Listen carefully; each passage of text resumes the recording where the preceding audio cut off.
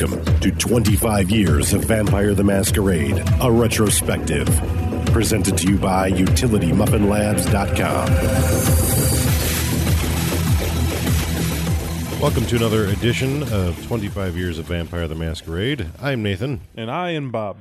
And today we're going to be doing a twofer, mostly because I feel like neither of them require their entire podcast. They don't. So we're recommending, not at all that, we're reviewing the Prince's Primer, an interesting sort of little addition to the Vampire the Masquerade main line. It's like a little tiny Vampire the Masquerade book. It's like a smaller version. It's because it's a standard Vampire the Masquerade source book, but also it's a Mind's Eye Theater book. So, and relevance there, that's the big catch, right? Mm-hmm. This book ramps up The Laws of the Night, which isn't out yet, as this book is there to be the interim, like Wet Your Whistle, because they need storytellers to portray a hierarchy correctly, and it starts with the princedom, and they need players who most likely will be a prince or a member of these August organizations, and they need you to fill those roles out in a live-action setting. And I know before I said this book really doesn't help you be a prince. It's a personal preference. Some of you may have some enlightening whatever, but it's basically a series of fiction. It's all fiction, but it's a series of letters and whatnot from mostly not princes, ironically. Some princes have these in their collection, but I didn't find a story that was written by a prince, blah, blah, blah, blah, blah, as much as it was people who may have gotten their princedoms, because they mention noteworthy princes in the back of this book. Right. That may or may have not used this to help them get where they are.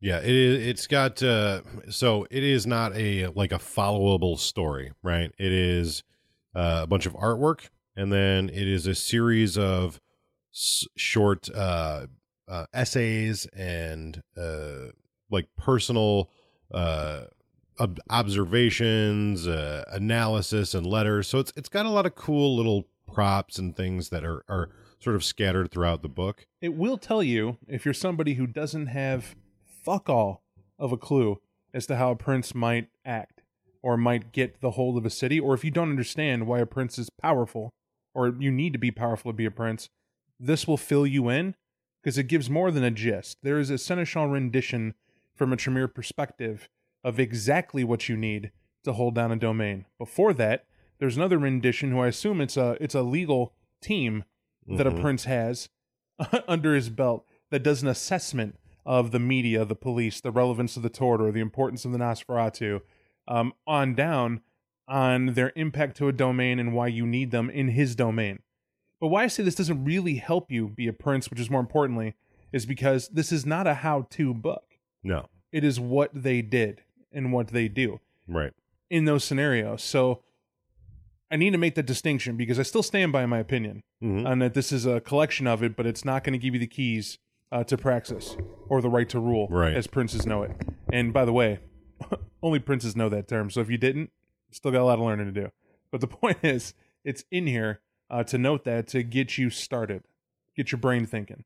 Right. It does have some cool things that for people who are into this game and want to know the minutia, the letters and conversations and the back and forths. That's what this is great for. It's a little strange to me that it's sort of presented as a live action book. Like the big thing with the live action book is the live action books in general is that they're created as a size where you can fit it in your pocket. You can, easily carry it with you. However, I don't really know or understand the purpose of this. I don't know if this was designed to be like, hey, this is an in-character prop and you have access to all this information. It's an in-character prop. It's written like that. You could take it that way. And why I like it that way is because there's a excerpt from an Anarch, who is this famous Anarch, and he's like KL who gives a shit, that he gives himself a name for, where he knows the ins and outs of what it is to be a prince, and this is what it takes. And he basically gives some cheeky tongue-in bullshit about every single clan. And I always take it that way because those people end up being those who die. Right. They're always the ones who die, that they're there, they're scared they want to play, and inevitably you piss off. And he even tells you, right, that at the end of it, he uses pig Latin. You're talking about the manifesto on becoming prince? Yes. It's like the very first one, where he just kicks off and he's talking about all that nonsense. Oh, that's that. The manifesto is like towards the end, but yeah, The manifesto is the Bruja one, right? Where it's like an anarch thing. the manifesto on becoming prince. They go over all the different clans and but they don't say who wrote it. It's just a friend. When you get to the prince, Mm-hmm. they reference that as he's the one who used that manifesto to get to where he is. Right. And he's in the back, and it's the noteworthy Bruja that's in there. What I'm talking about is where it's clearly a Malkavian who wrote it. Mm-hmm. And how you know it? Because he's always talking, when he talks about Malkavians, he calls them kooks and they're dangerous, and if you don't think they are, shame on you. And uses cutesy humor, and then at the end uses Pig Latin to write an elder. Yes, at the end of it uses Pig Latin to write a message to the elders who will get a hold of this manuscript that basically says, "Neener, neener, neener. Now we all know the secrets to how you maintain power." Right. And I'm like, that's cute. That's cool. This is First Ed. This is my least favorite part about First Ed, to be honest. Like, I read this, and this is up there with one of those books that I think completely mislead players into believing, now I know every prince by clan. Right. If it's a Malkavian prince, he's going to favor Malkavians, and he's going to have something up his sleeve to control the domain. And it's like, or he's a prince, and they all do that. Right. It's yeah. I mean, it's great for you as a player to read through and go, man, this is all really interesting flavor, and these are little tidbits that I can put into my arsenal or not. But it's by no means like it's not the pathway to attaining princedom. It's some people's, it's some powerful kindreds, perhaps. But also not so much, because some of the princes mentioned in here are dead. Yep. They even have a prince. Here's the craziness that was going on in First Ed. And they have a prince, Lord Magnus, who wears a big murder cloak. And no one knows what city he has or where he's at. But allegedly, Tordor and Malkavians made him up. Tordor Harpies and Malkavians made him up as a prank to get at other princes, to fool people, to trick people. And if you're V20 fans and you're listening to this, you're like, well, that's debunked, no problem, by any competent player anywhere. Like, if you're a prince, you're seen, you're known. And this book kind of highlights, no, you're not. Because the princes don't tell you how they got to where they are, because they want to maintain power. I'm not going to tell you how I got to be king. I'm simply king and you deal. Also, I'm immortal. I don't want you coming up the way I did and challenging my authority. Does that make sense? Mm-hmm. Right? So in here, it's basically people giving ideas and criticisms of what it is to be a prince without being a prince. Now, why I state that guy specifically, this book pissed me off when I spent money on it. But you understand my mindset when I bought it. Right. I was an individual who said, I'm storytelling a game with a prince, and I believe I know how princes run. And all the material I read, all the books I collected, up to this point, I've been, I definitely get what a prince is. The book's titled Prince's Primer. And they knew nobody has a clue about what they meant to rule. Right. As a prince. Is a prince a king? Is he the vampire king? What is it, politically? And they kind of give you ideas, but then you hear about the Sabbat, who at this point are still these creepy religious boogeymen. Right. And you have no comparison of power.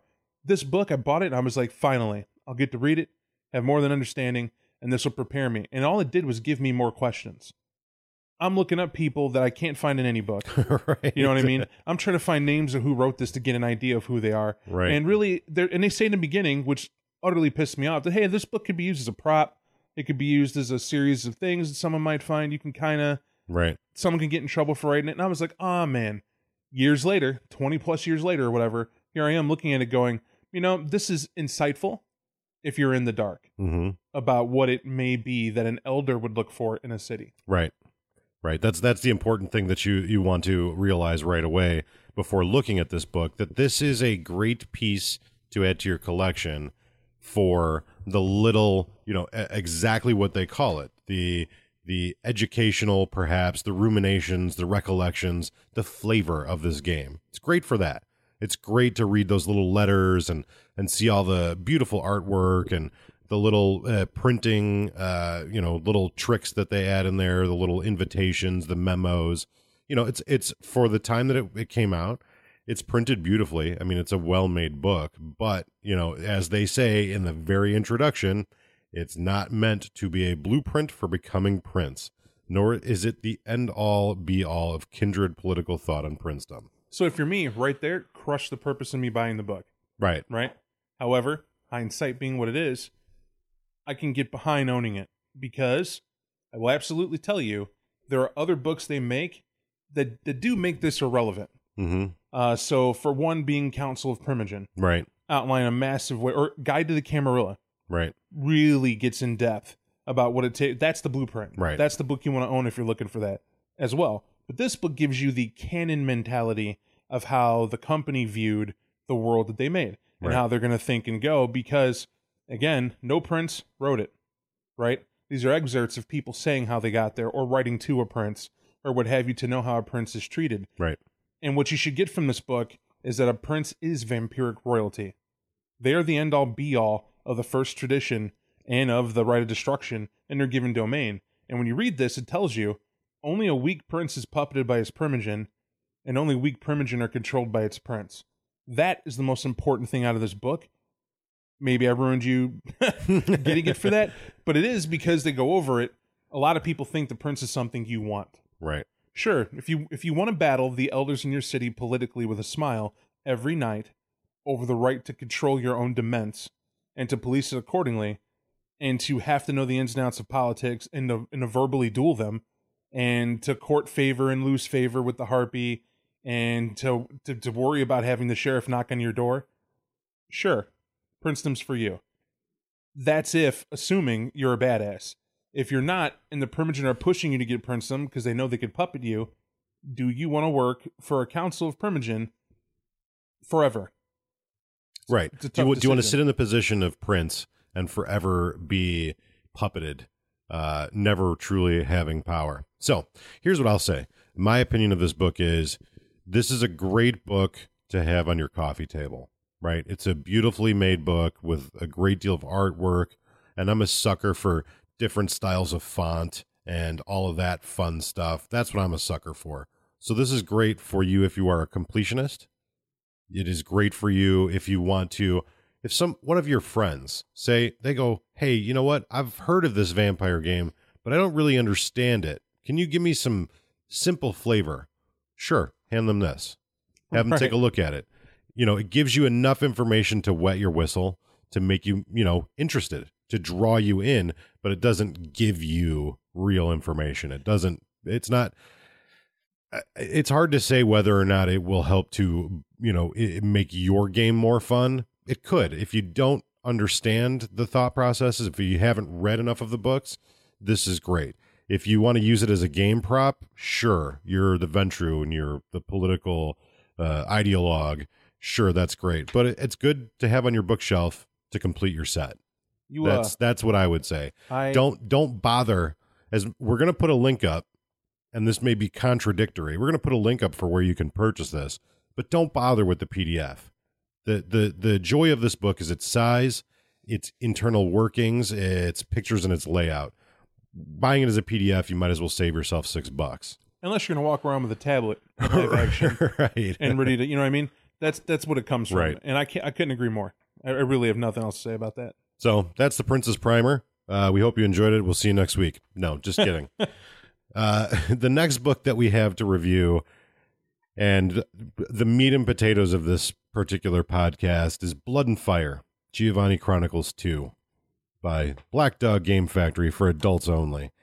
And much like the first Giovanni Chronicles, it's adults only because it's meant to be a mature game, not necessarily, the savage blood, guts, and gore of what you'd come to imagine Black Dog is all about, but the very adult, mature players only. For sure. And so, initial thoughts about this book. Now we know it's meant to be a continuation of the events that happened in Giovanni Chronicles 1. By now, your players were embraced, right? Right. They survived the Founders being formed, and the Cappadocian Antediluvian was diablerized by Ambrogino and Giovanni. That goes through, and this is 200 years after that point. Right. Which means your players are still around 200 years. By the way, if they're from the previous Chronicle, give them 20 freebie points. Maybe even 25. It's up to you. Yeah. 2 centuries, and you get... Yeah. I think it's 30, but either way. It's 20 or 30, either way. It's a drop in a bucket. Okay. Yeah. What have you been doing for 200 years, Torpor? Apparently something very, very easy. So, again, I'm making fun of it because this is not a chronicle-based thing. If you're going to run the Giovanni Chronicles, you should have, and you're going to use the characters, all 4 books, that's it. That's all you're going to play it for. That's the end of your story. It tells a story with those characters in mind at those power levels is the point. Right. Don't go outside of the formula they give you, because this is what I like to call splat book. You know, splat books are, meaning they're not hardcover, but I call them that too because that's what the noise they make when they hit the trash can I throw them in is splat, because I hate modules. And all this is an extended module. I think we both have fully extended to our listeners our general distaste for module-based gaming. Now, that said, does this have an impact on the World of Darkness? Yes. We know Cappadocian canon was 8 by Ambrogino Giovanni. And I got that wrong. Augustus Giovanni. Yes. Sorry about that. My bad. But Augustus eats him, yum. And then that's the case. This is 200 years after the fact, and oh man, the Giovanni realized we don't have all his paperwork. Right. His paperwork's missing. We need those books that were so important to his works. Ambrogino is the poor bastard who's saddled with finding all those good works that are spread across the world. Mm-hmm. Now, if you're me, and you're not, but if you were, you would go, why the hell didn't the antediluvian have them? Right. If he needed them to do something important and epic, why weren't they with him? Right. It seems convenient to me that those works were somehow taken. And so apparently, reading the beginning of this book, the founders were aware of this material.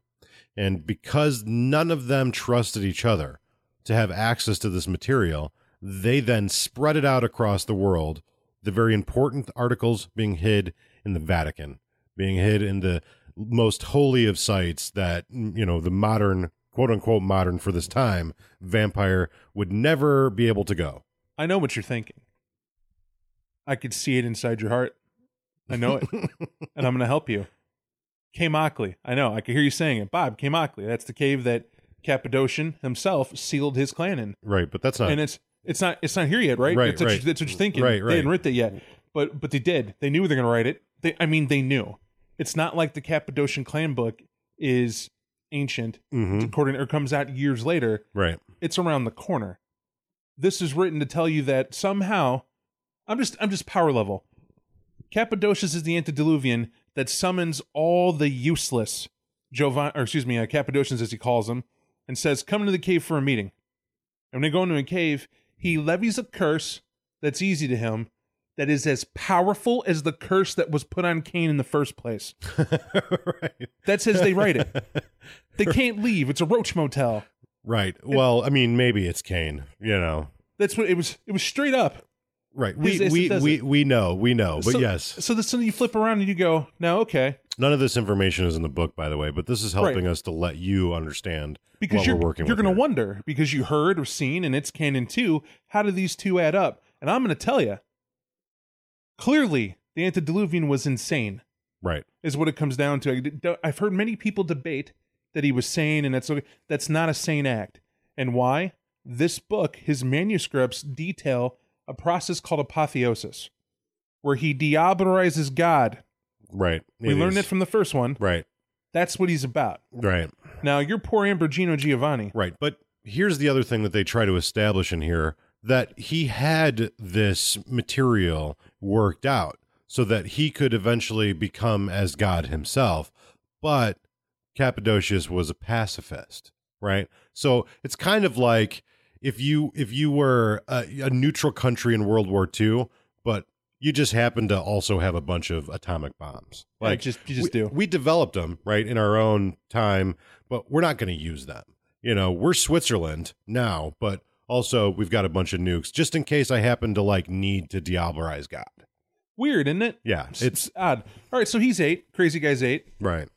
But I would argue that so is a good old Augustus. Mm-hmm. A bit touched. Well, yeah, and as we find out with all of those there's a couple of different stories in the canon of Vampire the Masquerade with the Tremere, with the Giovanni, with these clans of usurpers who quote unquote destroy their founder.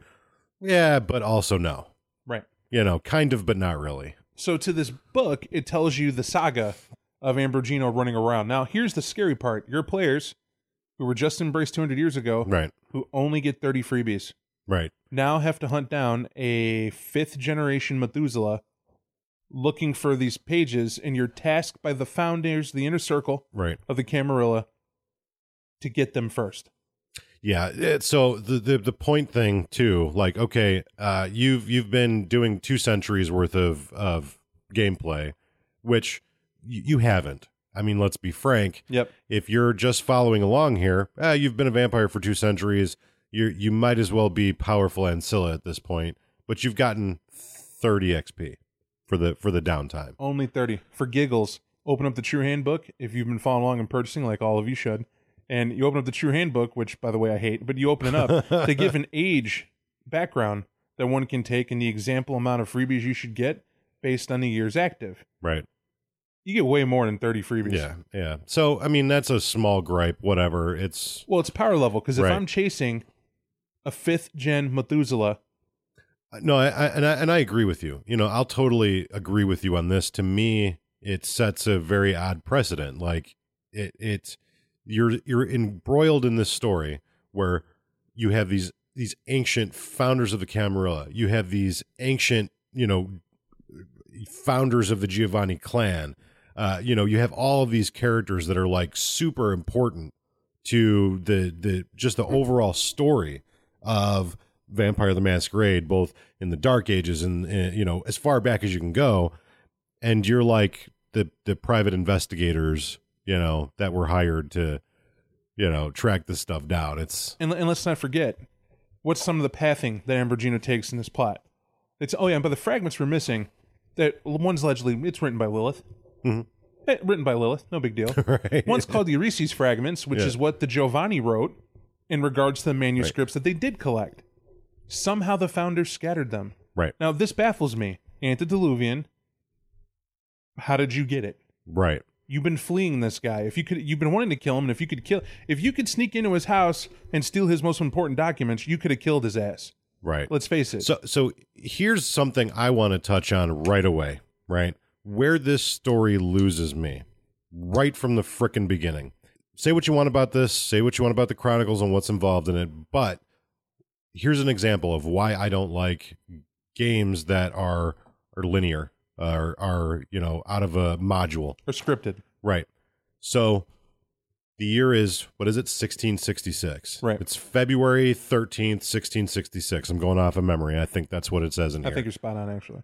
Regardless of where your character is in the world, whatever you've been doing, you could be in the colonies, you could be in France, you could be in frickin' China.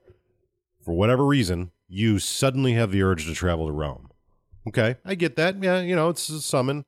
It doesn't matter what you do or how you get there, and it shouldn't even bother to be roleplayed. I know exactly your point. You all arrive at the same time at this castle at this time on this day. And it writes it to where it says you're summoned by the founders. And assuming that doesn't work, you're then beaten and abducted. Yeah, it doesn't matter. It doesn't matter what. And to me, sure, I get the concept of starting a story all on the same foundation. Everybody starts on the same footing. But give me some story. Why couldn't it be you receive a handmade letter written by Rafael de Corazon, Right. requesting your presence to an important matter, and he honors your field of choice or whatever? He gives all due obeisance, Right. all due ass-kissery to convince you to come, and he does it politely, and the attendant there Right. is to receive your answer, and if so, there's a carriage that awaits. There's money to take care of your holdings while you're Right. gone. They promise to grant you services and standing. Just please come and attend. Right. Why would you say no? And then it puts on the characters to say yes or no. But if you do say no, then I agree you get your ass beat. Right. Sure. That sounds Absolutely. good. But to start off going, they hit you with presents So hard. so hard that you have to come because we don't give a shit. Right. And so it's like, well, it's all the story writing of, it's lazy story writing is what it is. It doesn't even fit. Now, that, 100% is where they lost me Yeah. too, the exact Yeah. spot. So I'm not done with my rant. Oh, shit, my bad. I'm not done with my rant. My So, bad. okay, that's how it starts. You get over that. Whatever. Okay, we all need a plot hammer to get you all together. You get to the castle. You get to the manor, right? And there's a great fence around the manor. Well, hey, you know what? I'm tired of waiting, standing out here outside the gate. I'm going to hop the fence. No. When you hop the fence, you immediately fall asleep. Why? because there's a Tremere ritual that you've never heard of that we're just going to write in as like a plot hook, right? You haven't heard of player goes to sleep over the fence ritual? Right. They call it's an inversion of wake with the evening's freshness or wake with the dawning's freshness. Oh. Right. Okay, well, my character jumped over the fence because he's tired of waiting. So then Bob's character's like, well, fuck it, I'm going to jump over the fence too and see what happens, because maybe there's only once that's going to happen. No, there's 2 perimeters of the ritual around the castle. Really? Who writes this? I call it ritual of ignore the player's freedom. Right. It's, And then when you wake up, you'll already be at the next scene and people will be chastising you and scolding you. why not just be at the next scene? Yeah, right. All right. So that's silly too, right? But you could get over that. Like, okay, Nate, I see what you did there. You storyteller rapscallion. I see what you did there. All right, cool. Nobody can jump over the fence. We get it. So then you go in, right? And the retainers, there are multitudes of retainers at the Ventru Castle, and they take you into a room and they move the carpeting aside, and then they pull a trap door from the floor. And that's cool, right? I've described that. It's a little sneaky thing. But then we take you down into a maze that, like, the way it's described to me is like an Escher painting. It's like, you must follow the ghouls. You can do nothing to mark your exit, to mark your passage. All of the ghouls mess with you. And if you're one of the spooky ones that manages to get away because there's no way you could follow this path, you end up in these catacombs that are full of wraiths who annoy the shit out of you.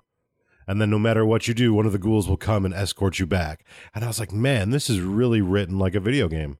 This is really written. And so you go through this maze and you finally make your way to where the founders are all huddled around waiting for you in a dark cave. Let's not forget, you were asked to be here. Right. The whole point, we need to speak with you. Right. Why not?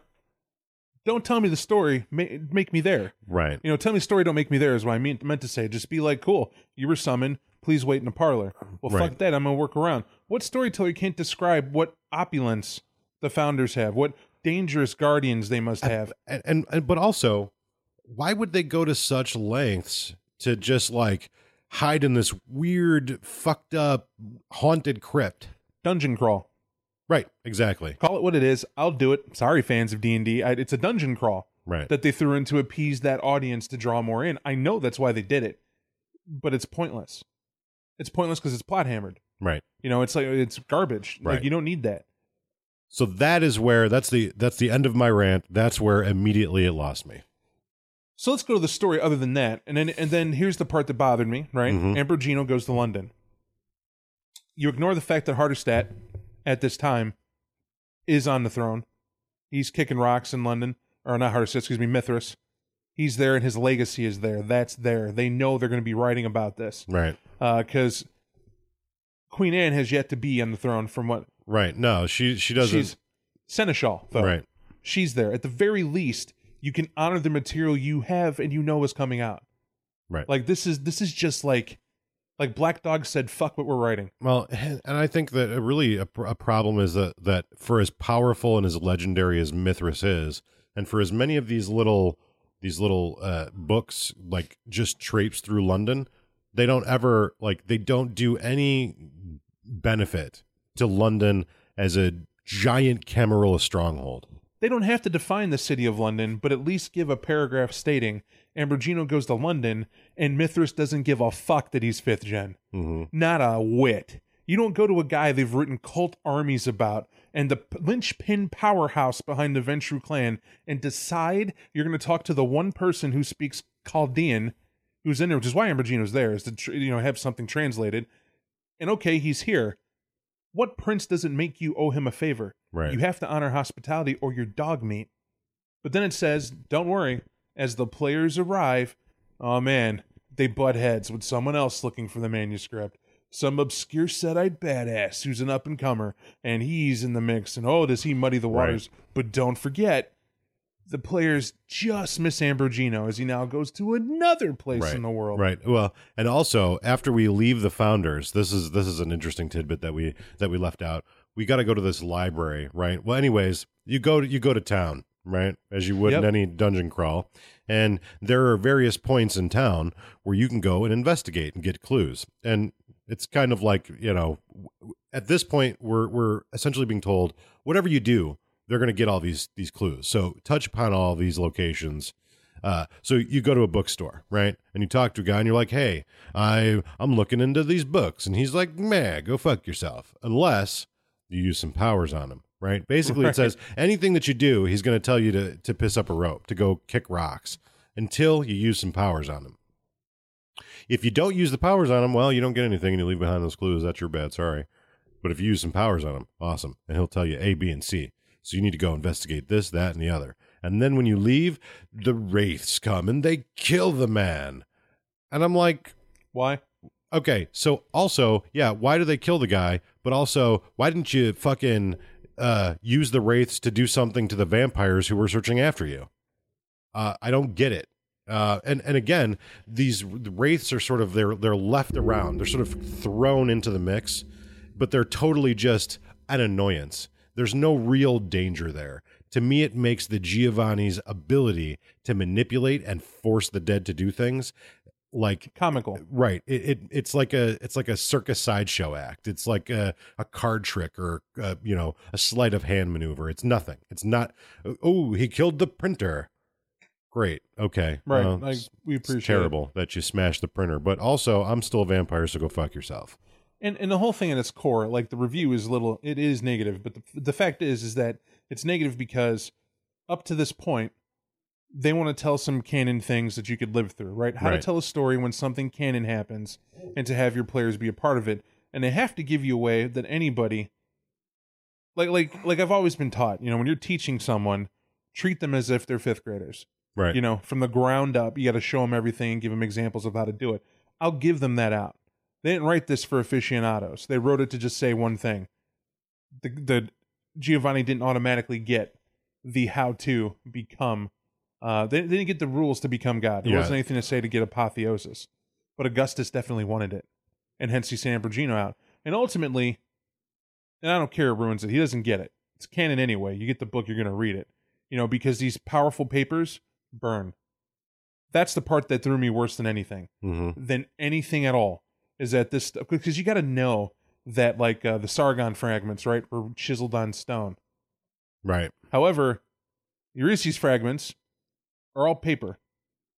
Burnable, destructible paper. But where are the materials they got the knowledge from? That was my curiosity. Right. What crypts did you pull it from? Were these etchings? No. 9 times out of 10 they tell you, no, they have those. Those fragments are actual stone, and they sit somewhere, but they give no mention as to where those are at. It's just, this is what the Cappadocians had. I was like, okay, well, logical deduction, the Cappadocians studied death. We can assume some crypt, some cave, some part of the world is where they pulled this out of. Why not just follow that up? Right. No vampire, Bob, immortal, had the thought, go to the source. But you, antediluvian, conniver, rich guy, do whatever you want, snap Right. your finger, you couldn't think, hey, Ambrogino, talk to the dead, figure out what crypt this stuff is in, make Mhm. the deals, make them do it, and then go get it. Right. What do I need this book for? Like, what's the point? Right. Like, why am I looking Right. for papers? The book came from somewhere, and that doesn't seem to be an importance at all. So, plot holes aside, the next thing that I really have a problem with this book and I know some people are probably like, "Hey, why are you so negative?" You know what grinds my gears? I love Blood and Fire. I love the Giovanni Chronicles. Why are you so negative? Well, because reading this book is like reading a fictional tale that was written incorrectly. It was written from the incorrect perspective. To me, I would have gotten more out of this book if it had been written in the correct third person as a novel. Agreed.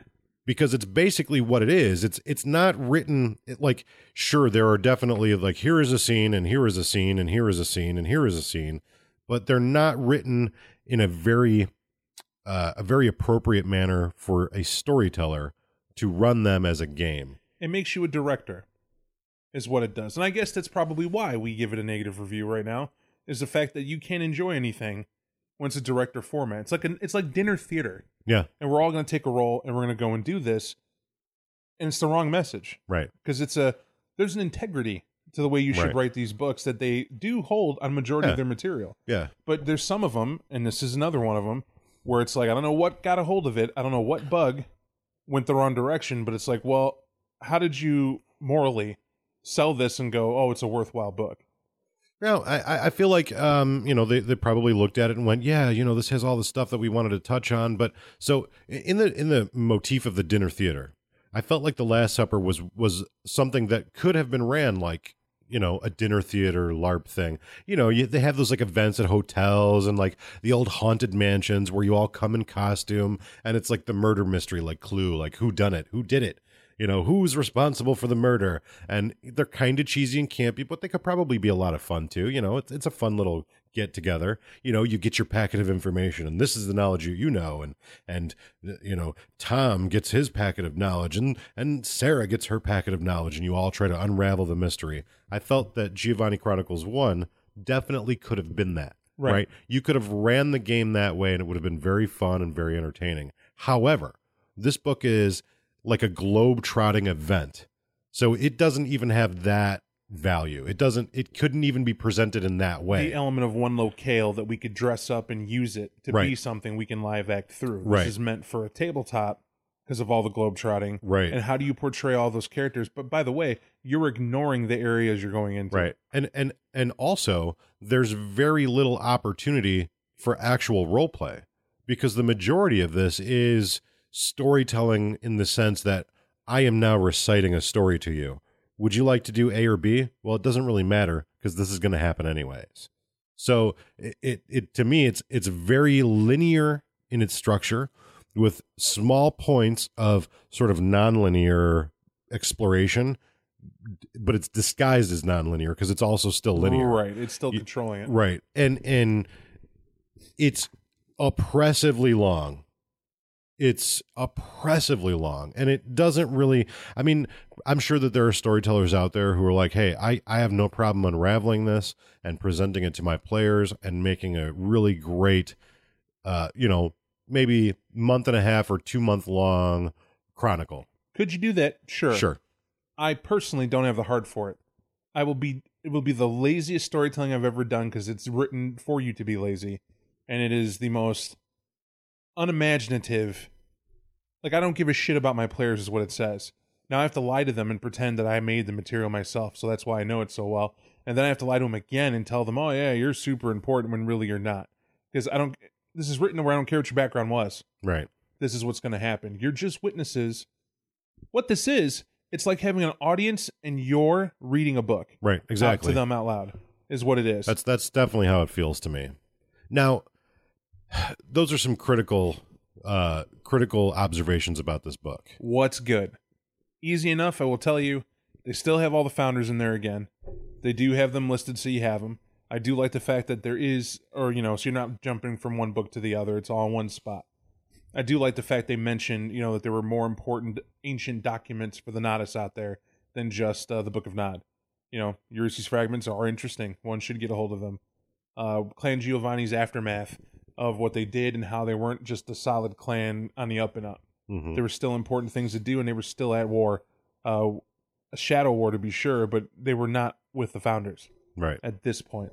And that's what we're building up to, right? We're cementing to how the hell did Giovanni win a stalemate to where they're just cool. And again, that's what they're doing. But I feel that these are the points we want to hit and get out there as canon.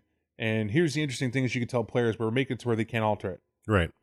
Because this is canon. And it's like they learned that lesson from this, I guarantee it, and just said, here's canon, here's what happens, do whatever you want with it. Right. I feel like if they wanted to take this book, and there's more to come, but if they wanted to take this book and they wanted to present it as a module for you and your characters to explore these early formative years of both Clan Giovanni and the early years of the Camarilla, they should have made this book about the size of the book Dust to Dust. If you're familiar with Dust to Dust, it's one of the first V20 books that came out. It's kind of like the reintroduction to Gary. It's one of the first stories, right? That and it's presented, Gary, Indiana. right? Gary, Indiana. Gary, Indiana. There's a long tradition. The first story for first edition came out of Gary, Indiana, the first V20. And from what I understand, they've referenced Gary, Indiana in the playtests for V5. Awesome. So the Dust to Dust book, it's like 65 pages, right? It tells you here's the major events, here's the major things, and here's the possible outcomes, right? 65 pages, 60 pages, 50 pages. Because you as a storyteller should be telling the tale. You should be taking them through the process. This, to me, like you said, it's like reading half a novel to them and them just going, yes, yes, yes, I also appreciate this. I don't have any real outcome. Right. Storytelling. Right. Didn't I do amazing? Didn't I take all of this stuff that was written for me, and didn't I present it to you well? And you know what?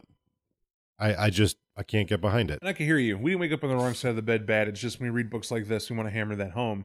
Because a lot of our listeners take it as, take it right on the chin and saying that this is how it is. And we didn't want to come on here and be fake. It's a review. They're opinionated. Right. And in our opinion, this book is something where if you do have and you do choose to run the Giovanni Chronicles, look at the canon points. I told Nate, I challenge you to get past the first 6 pages. Because it's the last thing as the first one, right? The Last Supper. 6 pages, you know the entire plot. Right. To me, take the first 6 pages, keep the stats for the founders and the main characters, ignore the rest of it. Right. Know what important events happen and then portray your story accordingly. And you can make this a valuable book because of that. But you're going to have to sift through the BS right to see, basically weed from the shaft. That's what you got to do. And just in case you have some difficulty telling a linear story, you can turn to page 111 and you can read the section called Hand of Fate, aka Plot Hammer. And with that, we can take all 4 copies of this book and we can use them to light the fucking grill up. Yes. To me, that's, I'm sorry. I know we've been ruthless occasionally, right? We do reviews from our perspective based on our experience and our ability that we've harvested over many years running this game. And I think that this book is a miss. This book is, I'll be frank, I think it's a piece of shit. I think it's a piece of shit. I don't think it's worth buying. If you want to know the full tale, great, pick it up. But I don't think it does the Giovanni any favors. I don't think it does a Camarilla any favors, and I don't think it does your players any favors. If I tell you that Augustus Giovanni Diablerized Cappadocius, you're like, oh yeah, that's what he did. It must have been horrific and wow, epic. Okay, now that we got that out of the way, I bet the founders wanted to stop that from happening.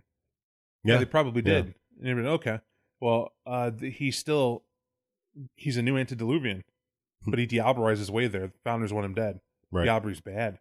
Yeah, Bob, you're right. Yeah, I bet he had some way of becoming more powerful, and he had to go for it.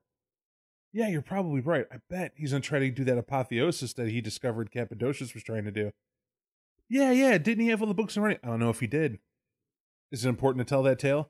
Yeah, Bob probably is. Cool. Then I'm going to take those important points and make a chronicle where we're going to go through cities and make interesting characters and play a game. Right. Run a game where you matter and choices matter, and that's the tale. Right, where you have an effect on the outcome. And that's there. But I would ignore everything else, and thus that's why the books are irrelevant. Because that canon is all available online. It tells you, I mean, granted, to be fair, a lot of this is available, you can read online, but the synopsis is there. But I was told a bill of goods. There were so many people when this Giovanni Chronicles came out told me, there's amazing shit in there. You got to read it. It's so cool. The way they write Augustus is, No, they don't. The way that they write the founders, they make them seem like annoying, petty, insipid. Right. There's no substance there. No. However, that's out of Black Dog. Right. These books, those same founders are written beautifully out of Children of the Inquisition, which came first. Writes about Rafael del Corazon. That guy's amazing. Right. He's amazing and valid, and you could see him uniting with word and deed, right, and the reasons for wanting to protect the masquerade. The way that these characters are presented in here, they're presented as like these sort of clan stereotypes. There's nothing about them that if I were a player in that very first scene where I interact with them, there's nothing about me that would make me go, I respect you. I respect what you've been through. I respect what you've done. To me, they're like side quest bosses. If you disobey me, we'll do things to you. Does that need to be said? Right. Right? I'm talking to who? Hardestet. The Hardestet? Yes. Right. Leads the inner circle? Yeah. Yes. Well, what would you like, Lord Hardestet? Right. Oh, well, I am asking you, please. We called you here. Mm-hmm. There is a matter that disturbs us. We think you have the talent and the means to do it. We will give you assistance in this matter. Right. And I can promise you, you will be in my favor if you do this. Mm-hmm. The only fucking answer is, yes, my lord, it'll be handled. Right. And that's it. Because if your player is stupid enough to be in that room with all that, by the way, the founders are supposed to be a myth in the Camarilla. Even now, Right. they don't exist. Right. Who know? You have to be a prince to even know there might be an upper echelon. And you know there's an upper echelon because there's Justicar. Someone had to appoint Right. them. No, man, we just had to get summoned to walk down into the MC Escher painting and hang out with them in some weird crypt and and for them to pettily go, well, I was those were weird years when I thought about Weird having you years. killed for no, it's just like they're presented to me. To me, my eyes look at them and go, these are terrible. Do what I say or death is certain. Why are you raising your hand? Well, sir, you could just kill me anyway. Right. So that's not really a threat. Oh, and I'm gonna do it, also, though. right. Also, if you had the power enough to summon me from Plymouth Rock, where I'd been setting up shop, and somehow I managed to charter a boat and take my ass back across the sea, and then walk my funky ass in a cart all the way back to Rome, I think I get it. Here's a unique twist, because it says it doesn't matter. Oh, man, it was weird. I was just in a blood ceremony getting my blood bath anointed to be the new Archbishop of Montreal. That's interesting. I'm here now. That's cool. You want me to chase down some Methuselah? I'm just making sure that's correct. It's like, yeah, sure. I'll take care of that. Right as rain. Really? Yeah. But don't worry, there's plot hammers for this Archbishop that are built in. No, Jack. Me and the story's going to go round and round. Why? I'm an Archbishop of Montreal, and I got packs. It's called a wild hunt. We getting an elder's snack. Any of you want to eat Ambrogino Giovanni? Who's that? Right hand of Augustus. You mean the guy who did that thing? Yeah, old man from round away. We call him a running snacky treat. Right. It's a done deal. We got this. By the way, when it's done, they didn't wipe my memory of where they're at. Right. But this is why that neither of us enjoy modular storytelling. That's just not thought of. This is, and I've gone through it. I've read a vast majority of these modules. I mentioned Dust to Dust, and even that one, it's much less linear, but there's plot hammers. And you know what? If that's how you want to run your games, I guess it's not wrong. We have plenty of books to prove it. Great. Go ahead. I'll stand on what we said. We think it's wrong, but we're saying you're entitled Right. to do it differently. But I will add this. This book has one good thing that I do enjoy that they do, and they did Last Supper as well. Time period detail. Right. Oh, Right. there's a shit ton of detail Where in it here. tells you that if you're going to portray the Renaissance, remember what the Renaissance was like.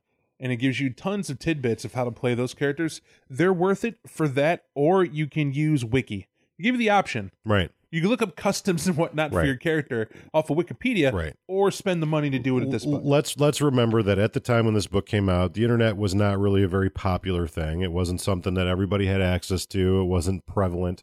And so there is a ton of detail and information in here. And these authors worked their ass off. We all right? had AOL. Right. Well, I didn't have it. I had no internet until the 2000s. My parents still don't believe in computers because Stone Age. But anyways, there's a great deal of detail in here, and I'll take nothing away from the authors for that. They worked their asses off to find the detail, but to me, it just isn't a great representation of the It's a rush project. right. And I feel we're tenderizing the horse corpse. Yeah, no, absolutely. So It's if I had to review this book in a numerical system, I'd say no fangs. Pull them out. You get no fangs out of 2. no fangs.